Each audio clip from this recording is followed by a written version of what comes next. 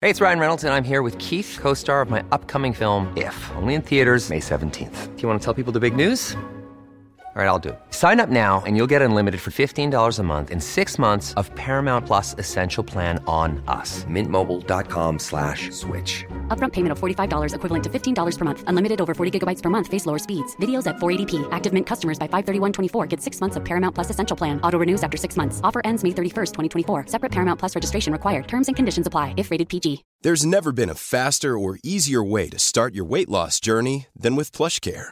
PlushCare accepts most insurance plans and gives you online access to board-certified physicians who can prescribe FDA-approved weight loss medications like Wegovy and Zepbound for those who qualify.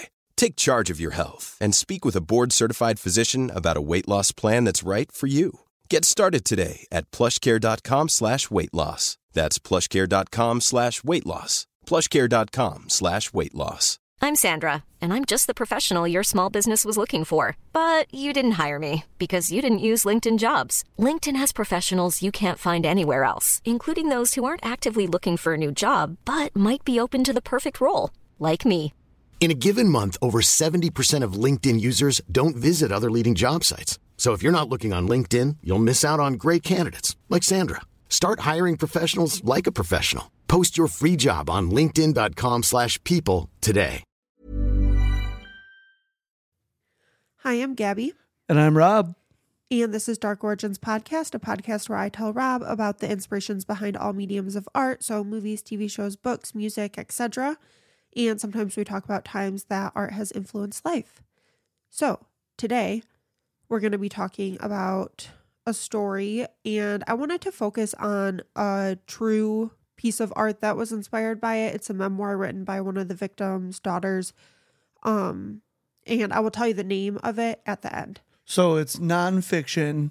Yes. That a victim's daughter wrote. Yes. So it's a memoir. So, okay, cool. So I'm just gonna start. All right. Yeah. John Powell was a 44-year-old motorcycle riding father and husband. In 1987, he suffered catastrophic injuries from a motorcycle crash that left him comatose for a period of time. After receiving surgery, John was transferred from University of Cincinnati Hospital to Drake Hospital to recover. His recovery was not going to be easy, but he was able to pull through. Staff at Drake referred to him as the Miracle Man because he was recovering so much better than doctors initially expected. Okay. He still needed a breathing tube, though, so he wasn't able to speak. He was able to shake his head and communicate that way. And his family set up a notepad near his bed that they used to communicate with him and leave messages, and he could write back. Okay, so he could hear, he could see, he could write. He just couldn't speak. Oof. Yeah. On January 30th, 1987, John developed a respiratory tract infection and pulmonary embolism. He was sent to University of Cincinnati Medical Center for emergent care before being transferred back to Drake, but he ended up in the emergency room again pretty soon after. He was treated for sepsis and sent back to Drake once again. At this point, his medical team and family worked together and determined it would be best to put a DNR on him. Oof. Yeah, which for everyone listening, I'm sure you all know, but a DNR means do not resuscitate. So if he coded, they would not resuscitate him.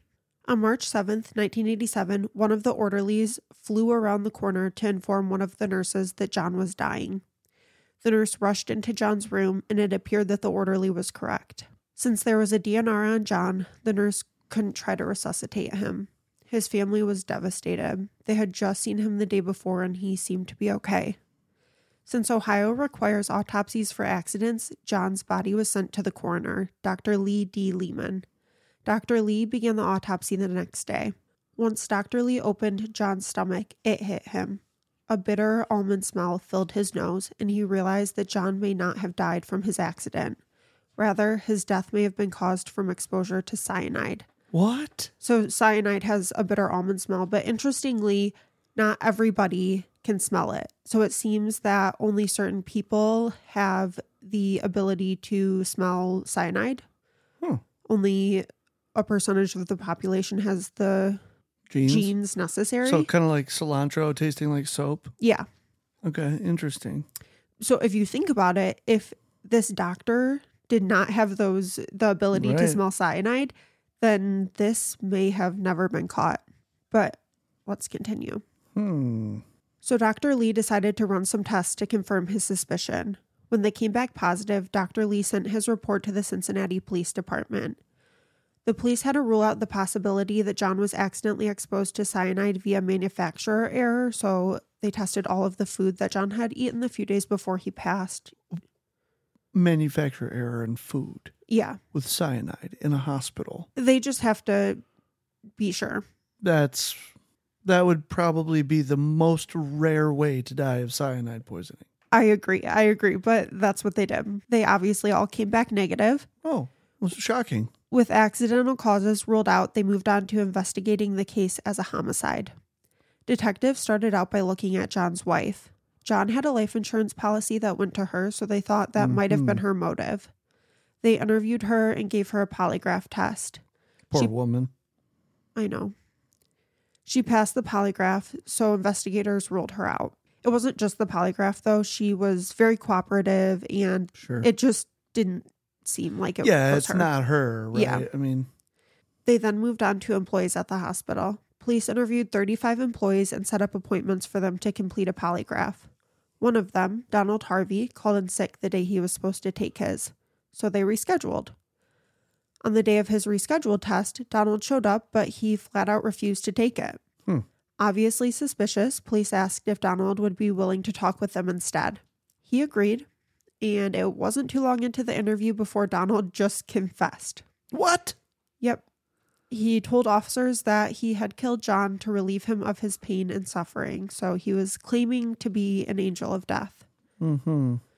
Investigators asked if he had killed any other patients, to which Donald responded by saying he didn't remember because he felt like he was two different people and he doesn't know what the other person does. Oh, yeah. Who doesn't do that? The investigators felt like John was trying to create an insanity defense for himself, so they stopped the interview before he could continue fabricating his story. He was arrested and charged with 1 count of murder. Okay, so this guy got a hold of some cyanide somehow, and he gave it to this dude. Sounds like he probably did it to other people, too, because, I don't know.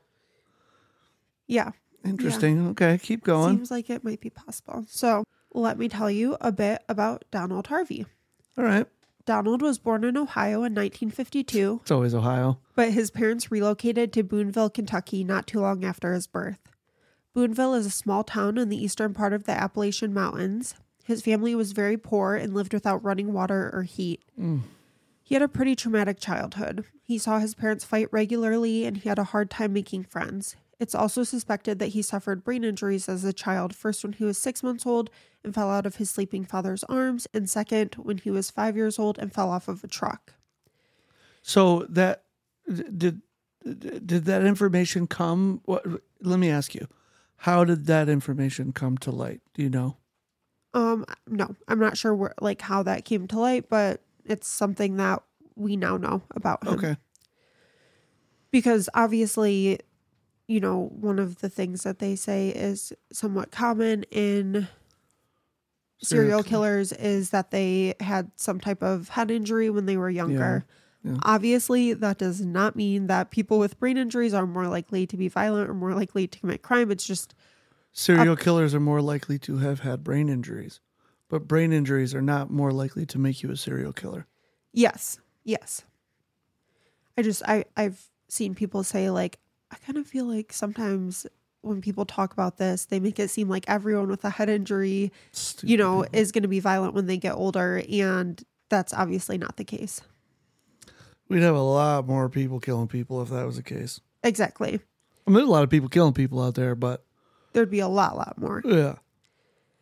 He said that he was sexually abused by a relative and a neighbor as a child, which continued for over 10 years. Although Donald was disliked by his peers, teachers and adults in his life seemed to look at him in a more positive light. He was apparently a teacher's pet and a good student, and his elementary school principal said this about him. Donnie was a berry. He was an elderberry as he got older. Donnie was a very special child to me. He was always clean and well dressed with his hair trimmed. He was a happy child, very sociable and well liked by the other children. He He was a handsome boy with big brown eyes and dark curly hair. He always had a smile for me. There was never any indication of any abnormality. So that's what's strange, is she says that he was well liked by other children, but other reports say that he was not. So I'm not sure why she felt that way, but that's how she felt. Donald ended up dropping out of high school during his freshman year. Some sources say he dropped out because he was bored, while others say he dropped out because he was unable to pay a fine to the school. So he did something that caused some sort of damage. I think it was an accident. It wasn't anything on purpose. I think it might have been a wood shop or something. And so he had to pay a $25 fine or something. And because he was so poor, he wasn't able to. And he ended up dropping out because of that. But then, like I said, other reports say it's just because he was bored and it just wasn't keeping his attention. Yeah, back then school was different too. If you owed the school money, they might kick you out. Yeah. They might have. Which is really messed up. You should not be requiring money from children to participate in school, because not every child comes from a family that can afford that. So he ended up relocating to Cincinnati, Ohio to work at a factory. 2 years later, he tore a ligament after falling off of a platform, and this forced him to take time off work. He was feeling unsure of how he was going to continue to support himself. Not long after, his mother called him and asked him to come back to visit his sick grandfather. I think her call was the catalyst behind Donald's decision to move back home to Kentucky. His grandfather was receiving care at Marymount Hospital, and Donald would visit him every day. He quickly grew comfortable with many of the employees, and once he shared that he had just lost his job due to his injury, one of the employees suggested he apply to work as an orderly at the hospital. He decided to go for it, and he was hired. The first few weeks went by smoothly, but things quickly spiraled out of control. And remember, he's still very young at this point. Mm-hmm. During an evening shift, Donald walked into the room of an 88-year-old man named Logan. Logan was a stroke patient, and he had just had an accident. So Donald was tasked with cleaning him up. And by accident, I mean He pooped his pants. Yes. As Donald got near him to begin cleaning him up, Logan reached out with feces in his hand and grabbed him. And I think it was probably an accident. He probably didn't realize. You know what I mean?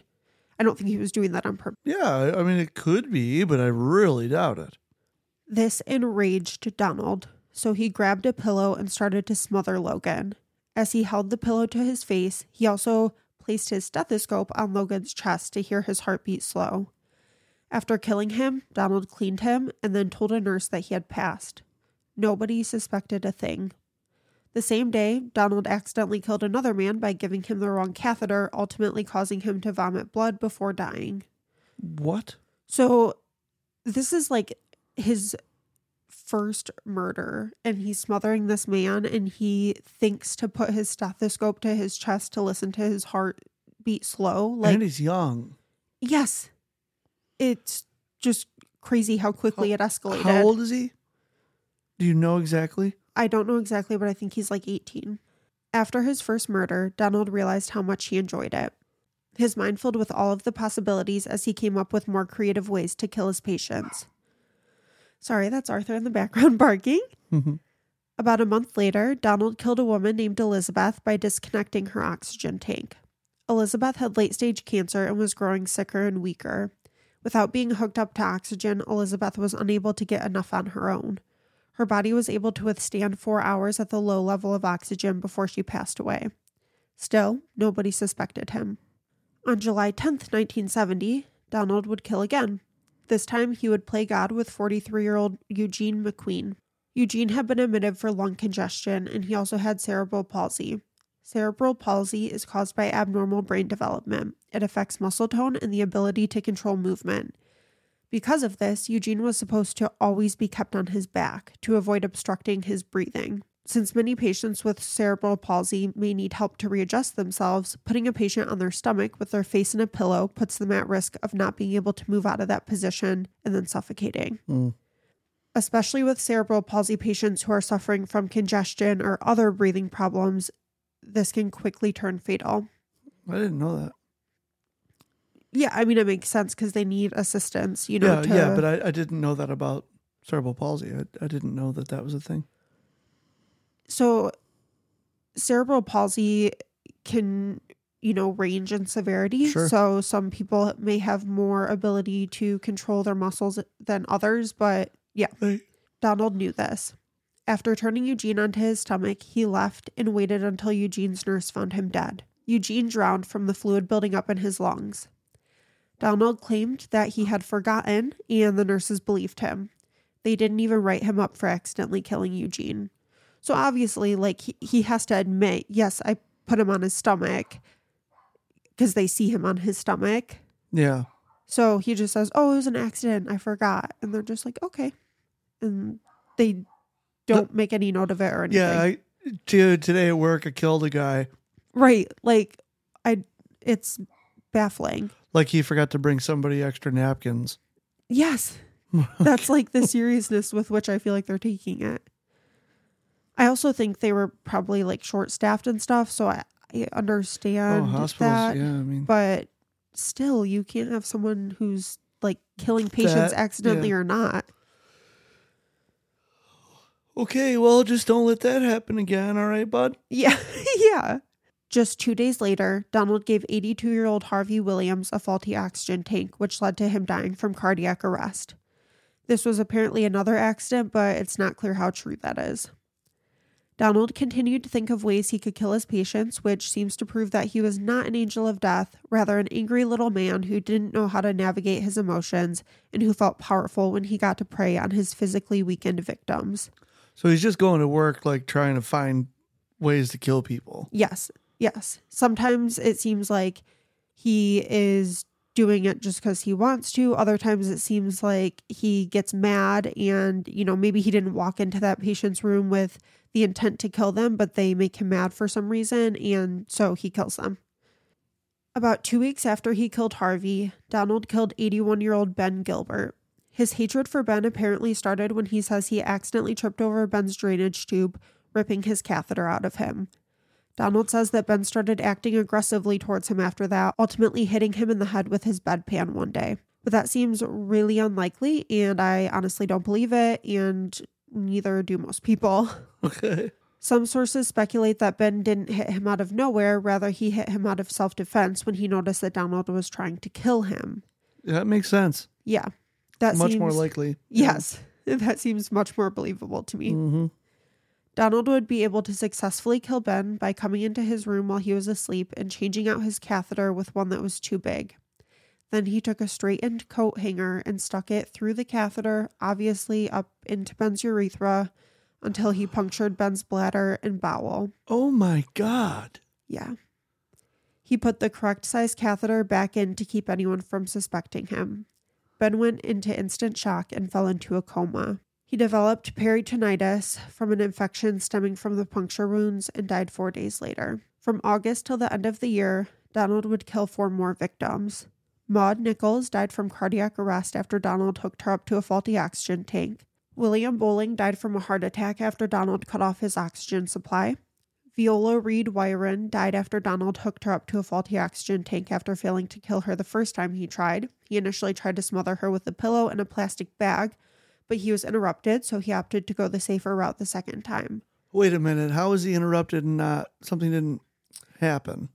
He gets interrupted a few different times trying to kill people, and it sounds like he heard a noise, so he stopped. Okay. So by the time they walked in, he wasn't doing anything suspicious.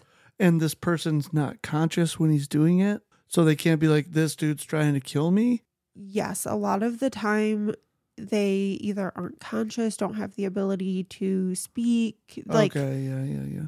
Yeah, so they were in a state where they couldn't tell anyone. So, okay. Right, okay, so they're unconscious. He's trying to take advantage of them to end their life. And it's like an opportunity. And if it doesn't work out, there's no risk of getting caught. Yes, exactly. Okay. All right, so we will continue on. Margaret Harrison was killed after Donald overdosed her on Demerol, codeine, and morphine. Donald had also begun an affair with a married father and mortician named Vernon Midden. It wasn't just lust that initially attracted Donald to Vernon. It was also the medical knowledge he could offer to Donald. He knew what happened to the human body after different kinds of deaths, especially suffocation. This helped Donald understand how he could kill patients without alerting medical examiners. Donald would go to work with Vernon, so he got a close-up lesson in how medical examiners examine victims of suspected homicide. And that wasn't the only thing that Vernon taught Donald. Vernon had been into the occult for a long time, and he taught Donald what he knew. Really? Yes. Like what type of occult are we talking about?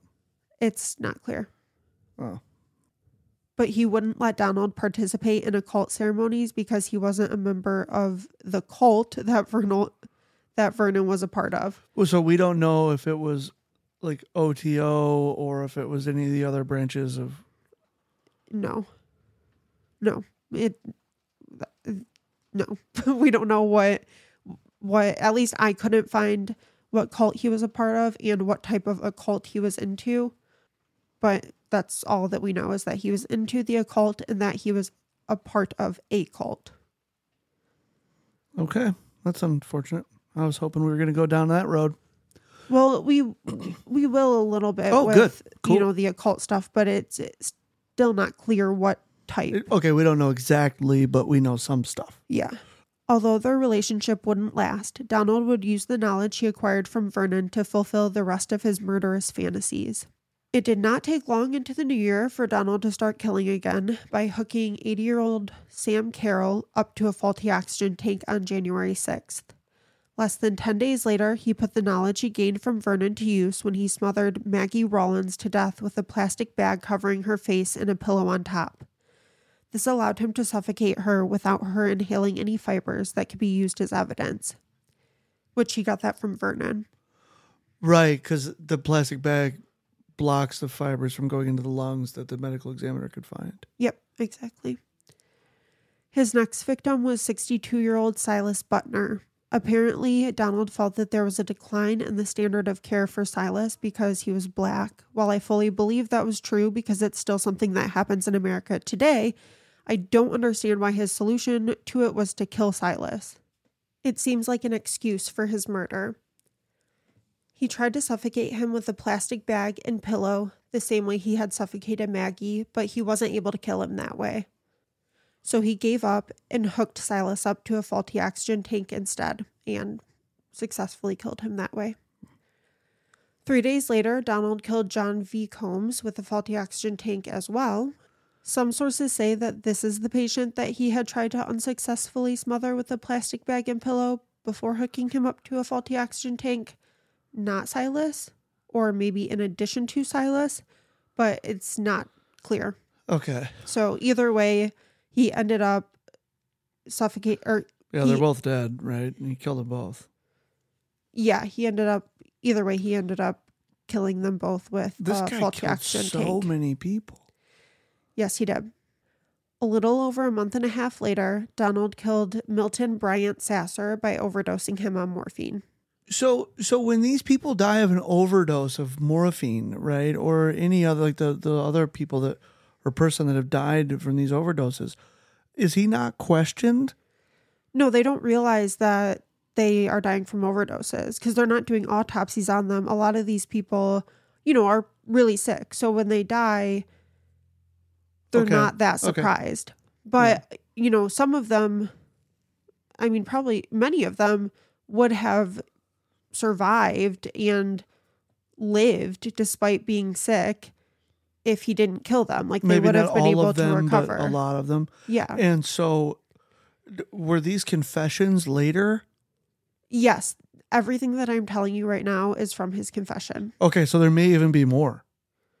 Yeah. And he says that he feels like he can't remember some of the names and whatnot. Well, yeah. So, what number are we at? Like 5 million? So, if you kill that many people, I'm pretty sure I've never done it, but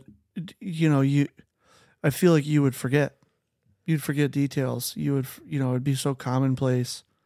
Mm-hmm. And then if he's like, oh yeah, and then 2 days later, 15 years ago, right? Like, how do you remember details like that so accurately? Yeah, absolutely. And at some point he does start to diary his victims and he keeps track of them. But the ones before that, he isn't able to he doesn't feel like he can remember all of them when he's giving his confession. Sick fuck. Outside of the hospital, Donald's life was getting weirder and harder to manage. You think? Him and Vernon broke up, leading Donald to cope with the bottle. He was drinking to excess while fantasizing about embalming Vernon alive and making other strange decisions, like trying to burn a bathroom down in his apartment complex. A bathroom? Yes. Yeah, I'm either going to embalm a guy or burn a bathroom down. Can't decide. I mean, he did decide. He burned the bathroom down. Oh, good choice, I guess. Police charged him with arson and ordered him to pay a fine of $50. Not too long after, Donald was suspected of burglary when someone saw him walking around wearing his neighbor's clothes. I know. It's so fucking weird. What the fuck? This guy's got a criminal record now. When police brought him in, he was clearly very intoxicated. As officers interrogated him, Donald began to confess to his crimes. Not the crime he was being accused of, burglary, but to his more serious crimes. Nobody was asking about them, as nobody even realized the patients had been murdered. Apparently, the alcohol had somehow compelled him to get honest about them. That alcohol will do that to you. Yeah. You start telling people shit. Never tell anybody. Yeah, that's true. That's true. Police were incredulous since Donald was so drunk, and they dismissed his claims as the drunk ramblings of a crazy alcoholic. So they charged him with burglary and called it a day. That's our justice system. Yeah. Oh, God. But I mean, I guess, like, you got a guy that's, wearing the neighbor's suit that just was in there for trying to burn down a ceramic building or room in a building. This guy's completely whacked. You might not think that he's telling the truth. Maybe not, but at least, try to investigate a little bit. Like, I'm just trying to give a break to the individual that's like, oh God, this again, and I know, but I mean, I would try to investigate that. I would too. I'm just so harsh on police all the time, and I hold them to a high standard. They should be held to a high standard. I agree. They signed up for it, right? Yeah, exactly. Yeah. There's never been a faster or easier way to start your weight loss journey than with PlushCare. PlushCare accepts most insurance plans and gives you online access to board-certified physicians who can prescribe FDA-approved weight loss medications like Wegovy and Zepbound for those who qualify. Take charge of your health and speak with a board-certified physician about a weight loss plan that's right for you. Get started today at plushcare.com/weightloss. That's plushcare.com/weightloss. plushcare.com/weightloss. If you're looking for plump lips that last, you need to know about Juvederm lip fillers. With Juvederm Volbella XC and Juvederm Ultra XC, your lip look, whether it's subtle or bold, can last up to 1 full year with optimal treatment and no additional maintenance. Find a licensed specialist and see if it's right for you at Juvederm.com today. That's JUVEDERM.com. Add fullness to lips in adults over 21 with Juvederm Volbella XC or Juvederm Ultra XC. Do not use if you have severe allergies or a history of severe allergic reactions, or if you're allergic to lidocaine or the proteins used in Juvederm. Tell your doctor if you have a history of scarring or taking medicines that decrease the body's immune response or that can prolong bleeding. Common side effects include injection site redness, swelling, pain, tenderness, firmness, lumps, bumps, bruising, discoloration, or itching. As with all fillers, there's a rare risk of unintentional injection into a blood vessel, which can cause vision abnormalities, blindness, stroke, temporary scabs, or scarring. For full, important safety information, visit Juvederm.com. Ultimately, his charges would be reduced to petty theft in exchange for a plea deal, and his punishment was once again a fine. After this, Donald must have felt like he needed to get out of town. This guy can't get away from fines. I know. $25, $50. Will they get him 100 for this one? Doubles every time. Possibly afraid that authorities will look into the murders or just feeling like they might be keeping an eye on him, he decided to enlist in the Air Force. He lied on his application, omitting parts or all of his criminal background. After being accepted, he was stationed in California, where he worked as an administration clerk. So he was lucky he didn't get sent off to Vietnam. Yeah, too bad.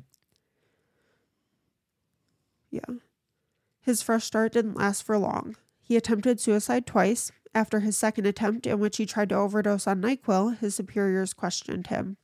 He told them that he had lied about his criminal background and they discharged him. Yeah. Some sources also said that they had found out about the confessions that he had given to the police, and that was part of the reason they discharged him. But others just mentioned that he told them about him lying about his criminal background. So it'd be weird at that time to get information about a confession that was never investigated like that. I agree, but I don't know, maybe they put it in like the notes or something and the Air Force acquired that. I'm not sure. Hashtag completely wackadoodle. Yeah. It's a wackadoodle time. Do you know what I'm talking about? No. No, Okay. I don't. No. But I want to. Tell me later. I will. Luckily for Donald, he received an honorable medical discharge. Forced to move back in with his parents, 19-year-old Donald was still struggling to manage his drug use. Wait. He's only 19? Yes. It's been like a year? 2 years? Yes. Holy shit. I know. Isn't that insane? Yeah, I thought we had covered like 6 or 7 years. No. Like this dude's dating an occultist. He's killed at least half a dozen more people. He's been to Vietnam, or he's been in the Air Force. He's, holy shit. Yeah. Been to jail twice. Yeah. No. It's only been a couple of years. As you said, his life outside of the hospital is getting a bit complicated. Yeah. Weirder and harder to manage. Forced to move back in with his parents, 19-year-old Donald was still struggling to manage his drug use. His parents forced him to undergo 3 months of psychiatric treatment through the VA after they caught him using drugs, and after completing treatment, he kind of floated through life for the next 2 years until he worked up the courage to apply for another hospital job. Obviously, that's what he wanted to do. Yeah, I wonder why he went back there. But he, I think, was afraid to apply because he was like, I'm going to kill people if I go back to the hospital. No, he didn't care about that. I think he was afraid that the hospital that he had previously worked at may have investigated and maybe they, found some things out. So if he applied to another hospital, putting that hospital as a reference on there, then this would all come to light, or he just wouldn't get hired or whatever. Okay. So yeah, took him a little bit to finally be brave enough, quote unquote, brave enough to apply. Sure. He applied for a nursing assistant position at the VA in Cincinnati, Ohio, and they hired him.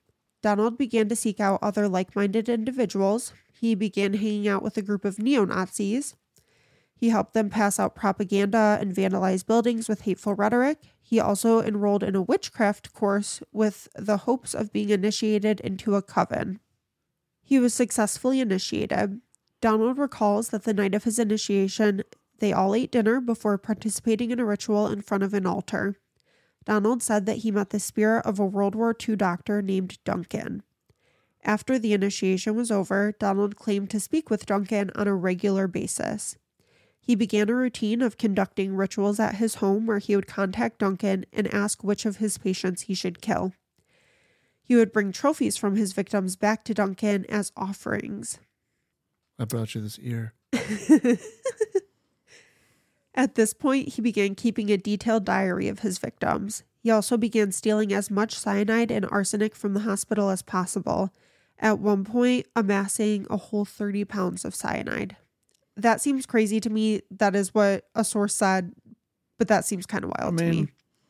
They didn't used to track medicine like they do now at all. I know, but 30 pounds of cyanide? At a hospital, they probably didn't even notice. I mean, they never tracked medicine, period. They would just be like, oh, it's out of stock, reorder. It's not just that. It's just like the storing 30 pounds of cyanide in your house. That's crazy. But yeah.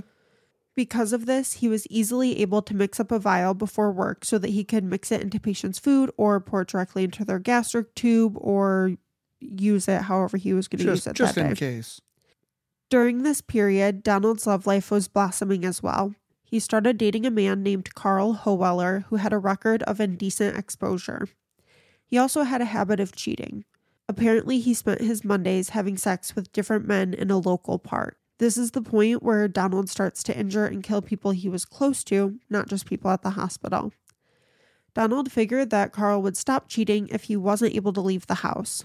So he stole arsenic from the lab at the VA and started experimenting on himself. He wanted to find the perfect dose, a dose that would make Carl sick enough to be confined to the house, but not sick enough that he might actually die. Apparently, Donald didn't mind making himself sick in the pursuit of this knowledge. Once he found the correct dose, he started to poison Carl's food on Sunday so that he would be too sick to leave and go to the park on Monday. Feeling emboldened by his successful attempts to poison his boyfriend, Donald began to target other people he held resentment towards in his real life outside of the hospital. He started with a friend of Carl's named Diane. Apparently, Donald felt that Diane was getting in the way of his relationship with Carl because she was jealous. He concocted a plan to poison her. During his shift, he snuck into the morgue to find hazardous biomedical waste. He decided on a sample of hepatitis B. Hepatitis B... Yeah, I know. Hepatitis B is a virus that infects the liver. Usually adults recover fully from the infection, but those that don't develop chronic hepatitis B. In the case of chronic hepatitis B, the risk of liver failure, liver cancer, or cirrhosis of the liver is increased. He invited Diane to dinner and mixed the hepatitis B serum into her salad dressing. Diane ended up getting sick, but thankfully she was able to get treatment and recover.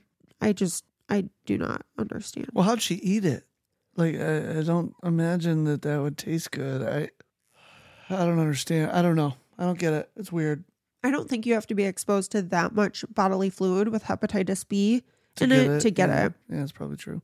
But I don't know for sure. Donald went on to throw a party where he laced the beef stroganoff with arsenic.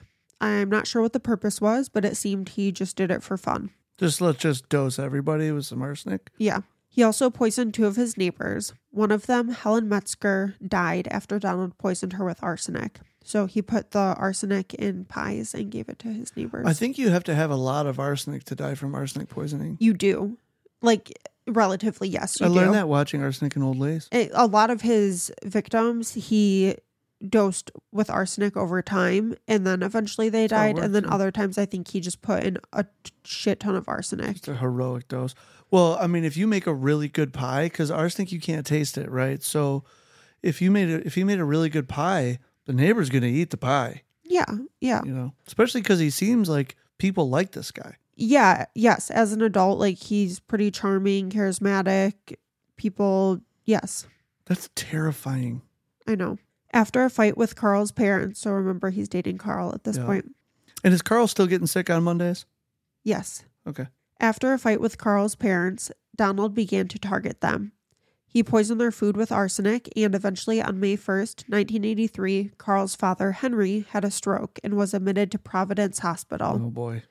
While he was there, Donald visited him. Donald put arsenic in Henry's pudding before he left one day, and Henry died that night. As if he hadn't inflicted enough pain onto Carl's parents, Donald continued to poison his mother off and on for a year.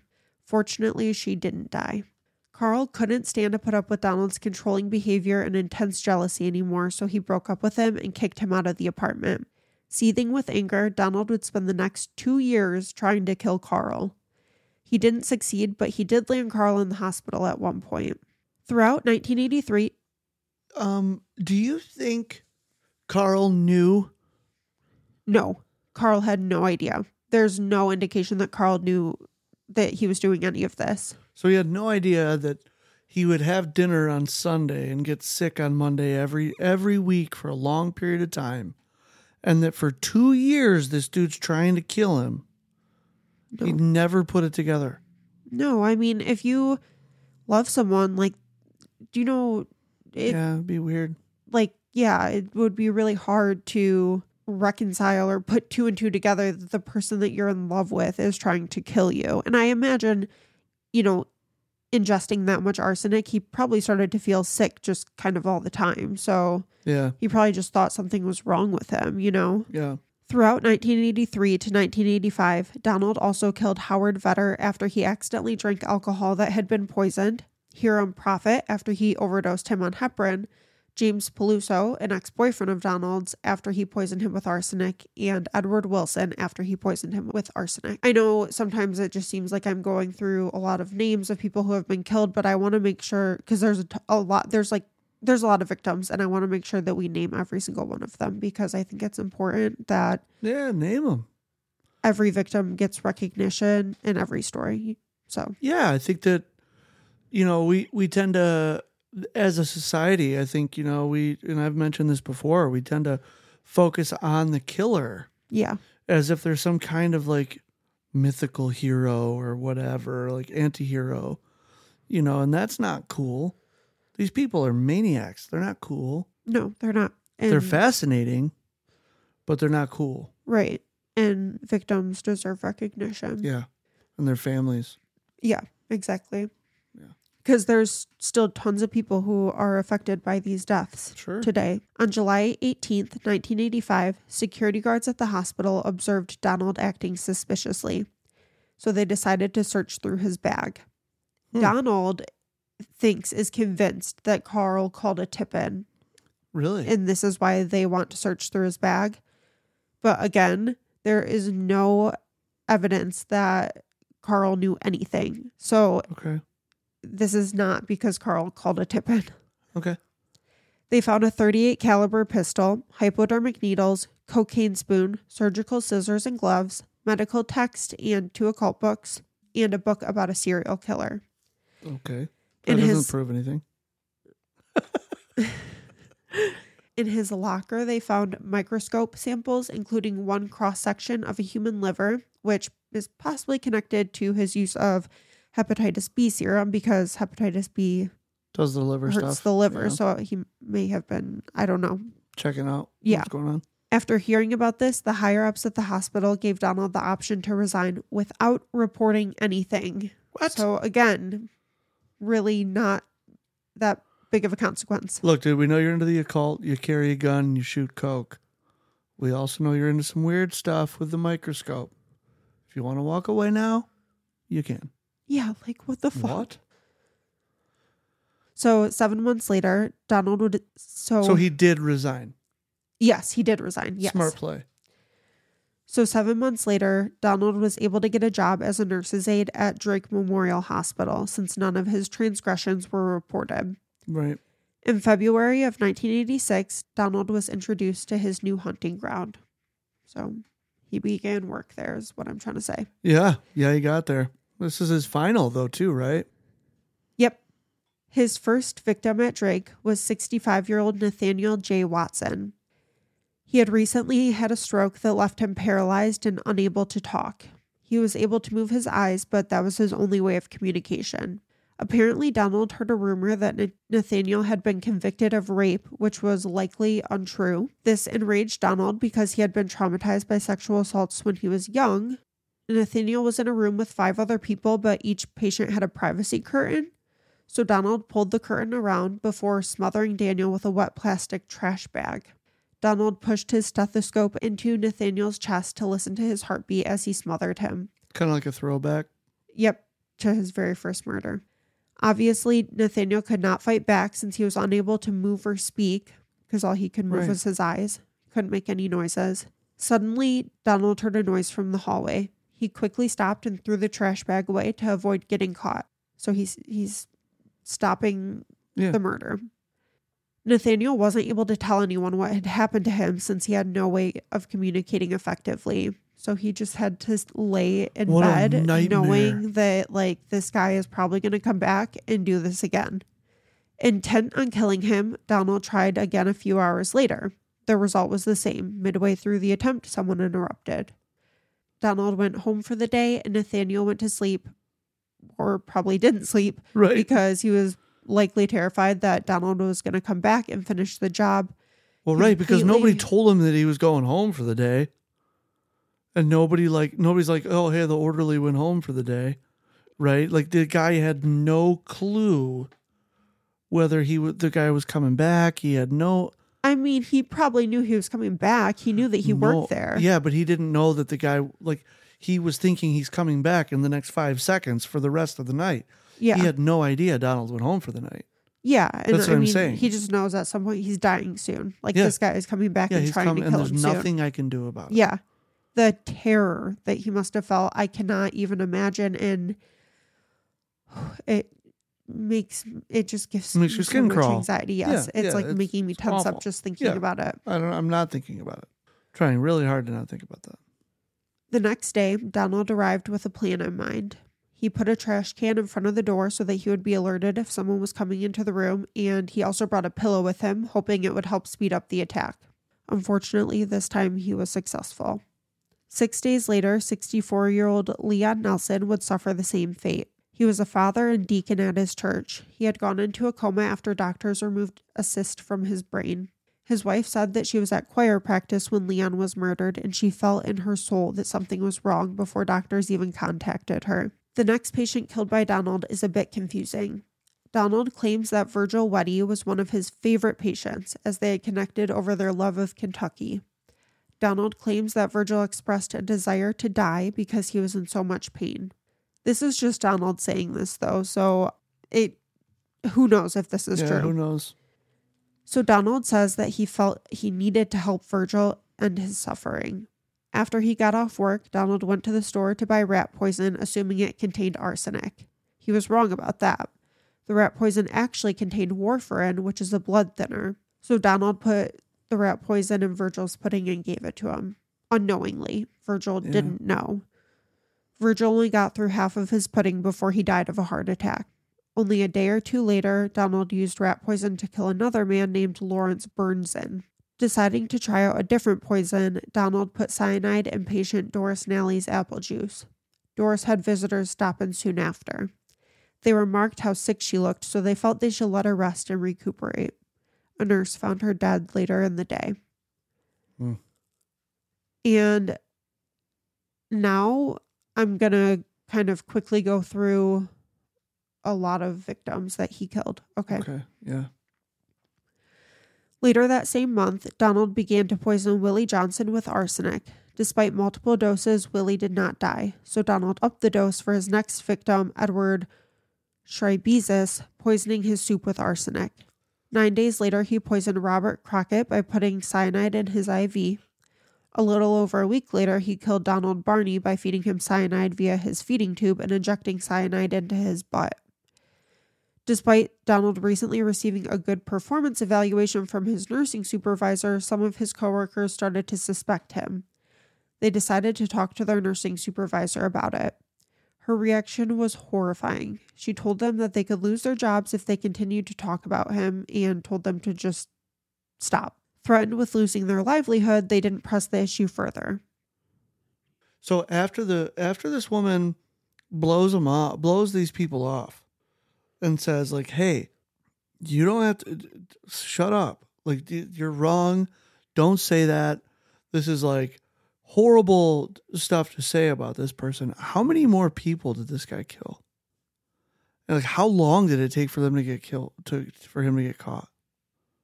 So they bring their suspicions to their supervisor in late July of 1986. Okay. And from late July 1986 till March 7th of 1987, when John Powell's murdered, he kills 16 more people. 16 people? Yes. So I'm going to go through. Yeah, say their names. Yeah, I'm going to go through and read their names so that every victim is recognized. Yeah, that's important.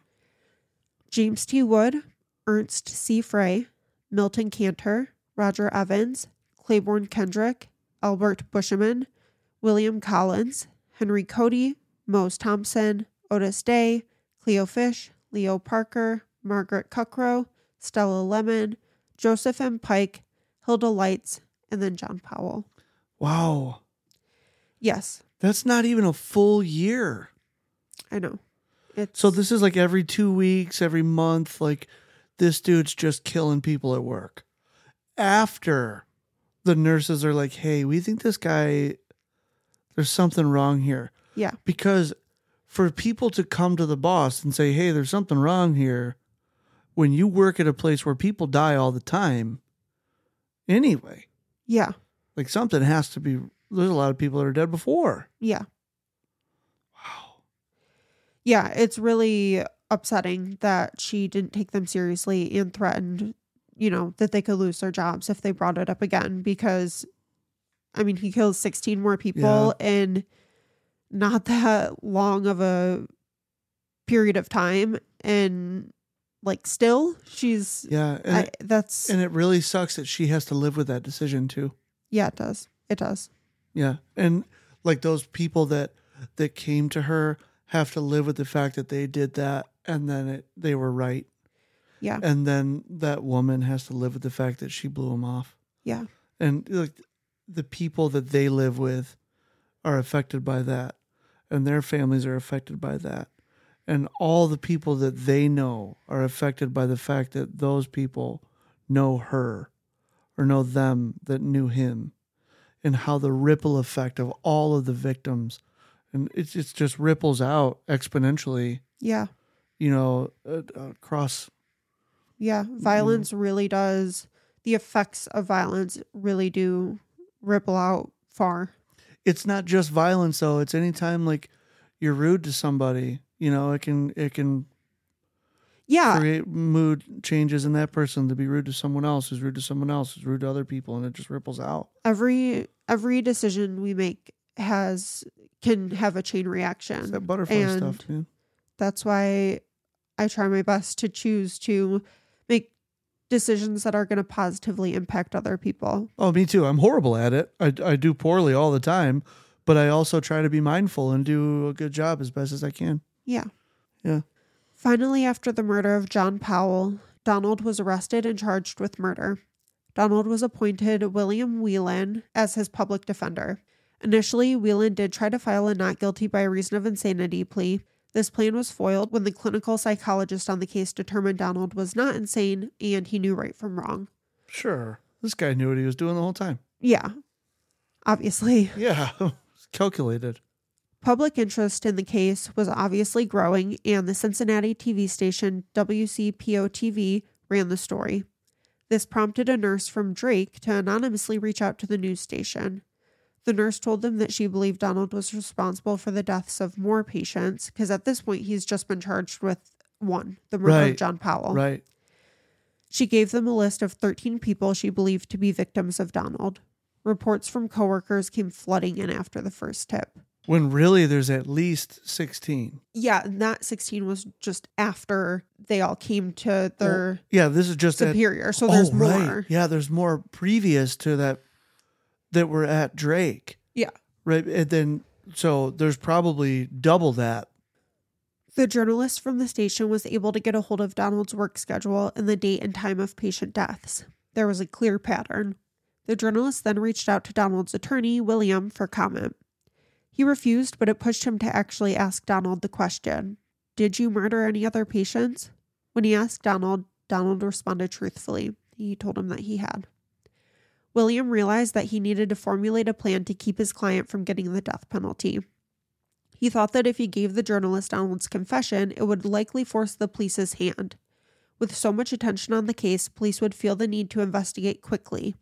In order to do that, they would need a list of victims to exhume and investigate, and the only person who had that list was Donald. So William thought they might be open to a plea deal in which the death penalty is off the table in exchange for a confession. William was correct. Prosecutors offered Donald 3 life sentences for his confession.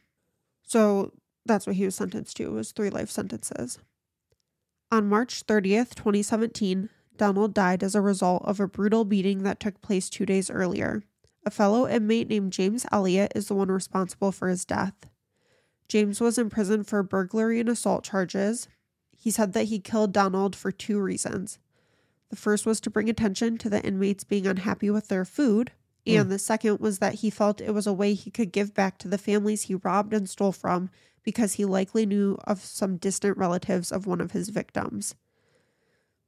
So it's kind of shaky because he says he likely knew of some distant relatives of one of his victims, but then I believe his mom said he didn't know any of the victims. James was sentenced to a consecutive term of life in prison with the possibility of parole after 25 years served. Since he had 24 years left on his sentence at the time of the hearing, he won't be able to apply for parole until he is 94 years old. So again, just the ripple effects of violence. You know, like James killed Donald because A, he was upset with, the conditions in the prison, and B, I guess he felt like he was somehow giving back to his community by killing Donald because he came from the same area, as at least that's what he says. Where Donald lived. But, it just, it's definitely unfortunate. It's a sad story. It is a sad story. And, Donald also, maybe now he understands what it feels like to have your life taken before you're ready to go, have your life purposely taken by another person before you're ready to go. That doesn't make it okay. I'm just saying maybe now he understands how that feels. Yeah, maybe. But yeah, vigilante justice is never okay because it doesn't help anything. And in fact, it just hurts the people in your life who now don't get to hang out with you and love you and right. experience, life with you because you're locked away in prison. Right. Just not worth it. And the life that you experience while you're locked away in prison doesn't sound fun. I know some people that have been. I know some people that are there. And it just doesn't sound like a good time. Absolutely not. Absolutely not. Prison life is fascinating, that it's like its own culture, its own economy. It has its own everything. But I just hope, God, I never experience it for myself. Me too. And I hope that I can help others exiting from it or prevent them from entering it. Me too. Me too. So I wanted to tell you a little bit about the book. Yeah. The memoir written by John Powell's daughter. Her name is Holly Bryans Ragusa, and the name of the book is Met the End. In the book, she kind of just talks about her life with her father and her family and how his murder affected them. Yeah. Which I think is, incredibly important for us to, if we're going to talk about these terrible events, it's important for us to learn about both sides, Sure. Not just the killer, but also the victims and yeah. the victims' families. Most and important. Yes, most important. Mm-hmm. So I'll leave a link in the description to her book. If you want to buy it, you can, I believe. Does she have it on Amazon or is there an independent seller that has it maybe? She does. It's on Amazon. I believe it's probably sold by independent sellers as well. And I'm not sure if you can get it as like an ebook, but I will look that up. And if you can get it as an ebook, I'll also post a link to that. But the link that I'm going to post is to her book on Amazon. Okay. So I hope that some of you guys get the chance to pick it up and read it. And I will leave it at that. So we will talk to you soon. Yeah, let us know what you think about the book. Let us know what you think about our episodes. And please, if you have suggestions about content, let us know. We'd be happy to have some feedback and maybe choose a story that you want us to do. That could be fun, right, Cabs? Yes, I was going to say I'm going to make a new Gmail account because our current Gmail account was for the old name of our podcast. Oh, yeah. So I'm going to make a new Gmail account so that you guys can send us emails about, cases that you might want us to cover, pieces of art that you might want us to cover. Yep. Social media is coming soon. Social media is coming soon. We're going to start. We do have an Instagram. We don't use it often, but we are going to start using it more. We're going to make a TikTok. And when I change the Gmail, I will put the correct Gmail in the description of this episode. And I think that is all there is to talk about for today. So thank you all so much. I love you all so much and I appreciate you all so much. And I will talk to you soon. Okay. See bye. you next time. I love you. Bye. If you're looking for plump lips that last, you need to know about Juvederm lip fillers. With Juvederm Volbella XC and Juvederm Ultra XC, your lip look, whether it's subtle or bold, can last up to 1 full year with optimal treatment and no additional maintenance. Find a licensed specialist and see if it's right for you at Juvederm.com today. That's JUVEDERM.com. Add fullness to lips in adults over 21 with Juvederm Volbella XC or Juvederm Ultra XC. Do not use if you have severe allergies or a history of severe allergic reactions, or if you're allergic to lidocaine or the proteins used in Juvederm. Tell your doctor if you have a history of scarring or taking medicines that decrease the body's immune response or that can prolong bleeding. Common side effects include injection site redness, swelling, pain, tenderness, firmness, lumps, bumps, bruising, discoloration, or itching. As with all fillers, there's a rare risk of unintentional injection into a blood vessel, which can cause vision abnormalities, blindness, stroke, temporary scabs, or scarring. For full, important safety information, visit Juvederm.com.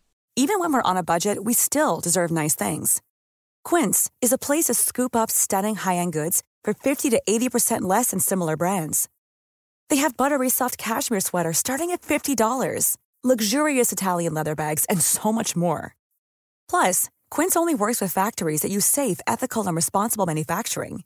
Get the high-end goods you'll love without the high price tag with Quince. Go to quince.com/style for free shipping and 365-day returns.